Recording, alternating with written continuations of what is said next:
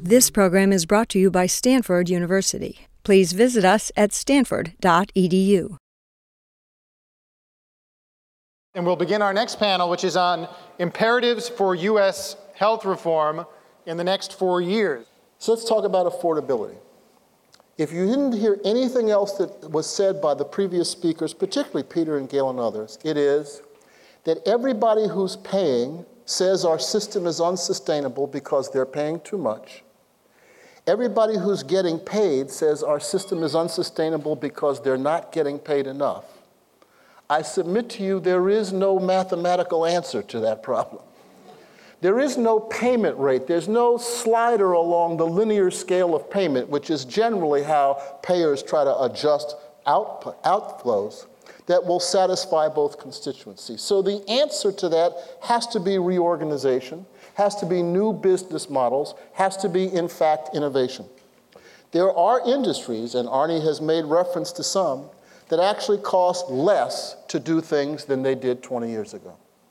And for those of you who like to blame technology for our healthcare costs, telecom has a fair amount of technology in it. Retail has a fair amount of technology in it. The problem is not the technology. The problem is the way in which we diffuse, price, and adopt that technology or not.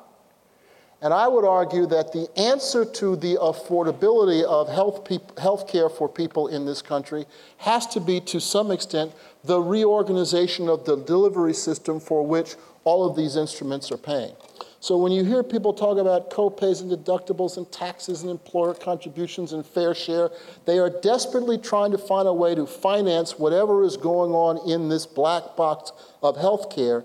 And I would ask you to be really revolutionary and think inside the box. This panel is Sustaining Innovation in the Developing World.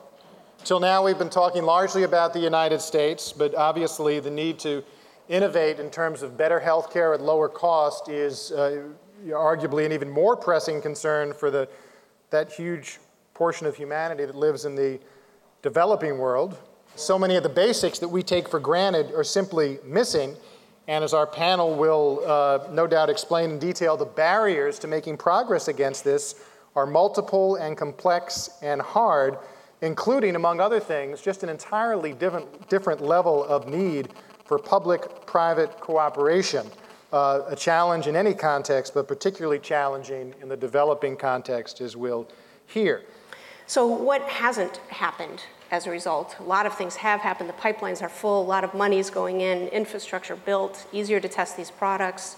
But what hasn't happened is one of the groups that we have just almost utterly failed to attract are the pre-profit large biotech companies, which some people term capable innovators.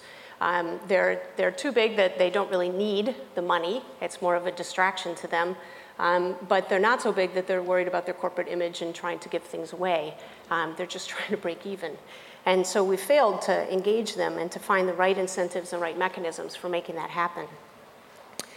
I think that we also may be seeing the limits of what pharma will do around corporate social responsibility. Many good things are happening. A lot of it is in this corporate social responsibility philanthropy model, which has really moved us substantially forward in having pipelines for these products and setting up a better environment for all of it to move forward.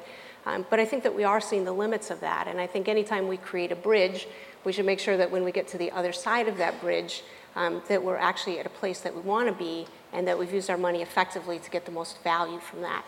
My hope is that we can think more creatively about building linkages between the business community, private industry, but particularly in academia, to begin to focus the enormous resources in a place like Stanford on developing far more innovative, more creative ways to get the efficacy that we have now, much less what's coming down the pipeline, out to the people who really need it. One of the great things that Stanford has brought to this area and to the world is the opportunity to think creatively and cross-disciplinary about opportunities and to put real energy and resource behind those areas. CHP P Corps is one of those great examples. In just 10 years, the Institute has become a nationally and internationally recognized source of ideas and opportunities to see what's possible.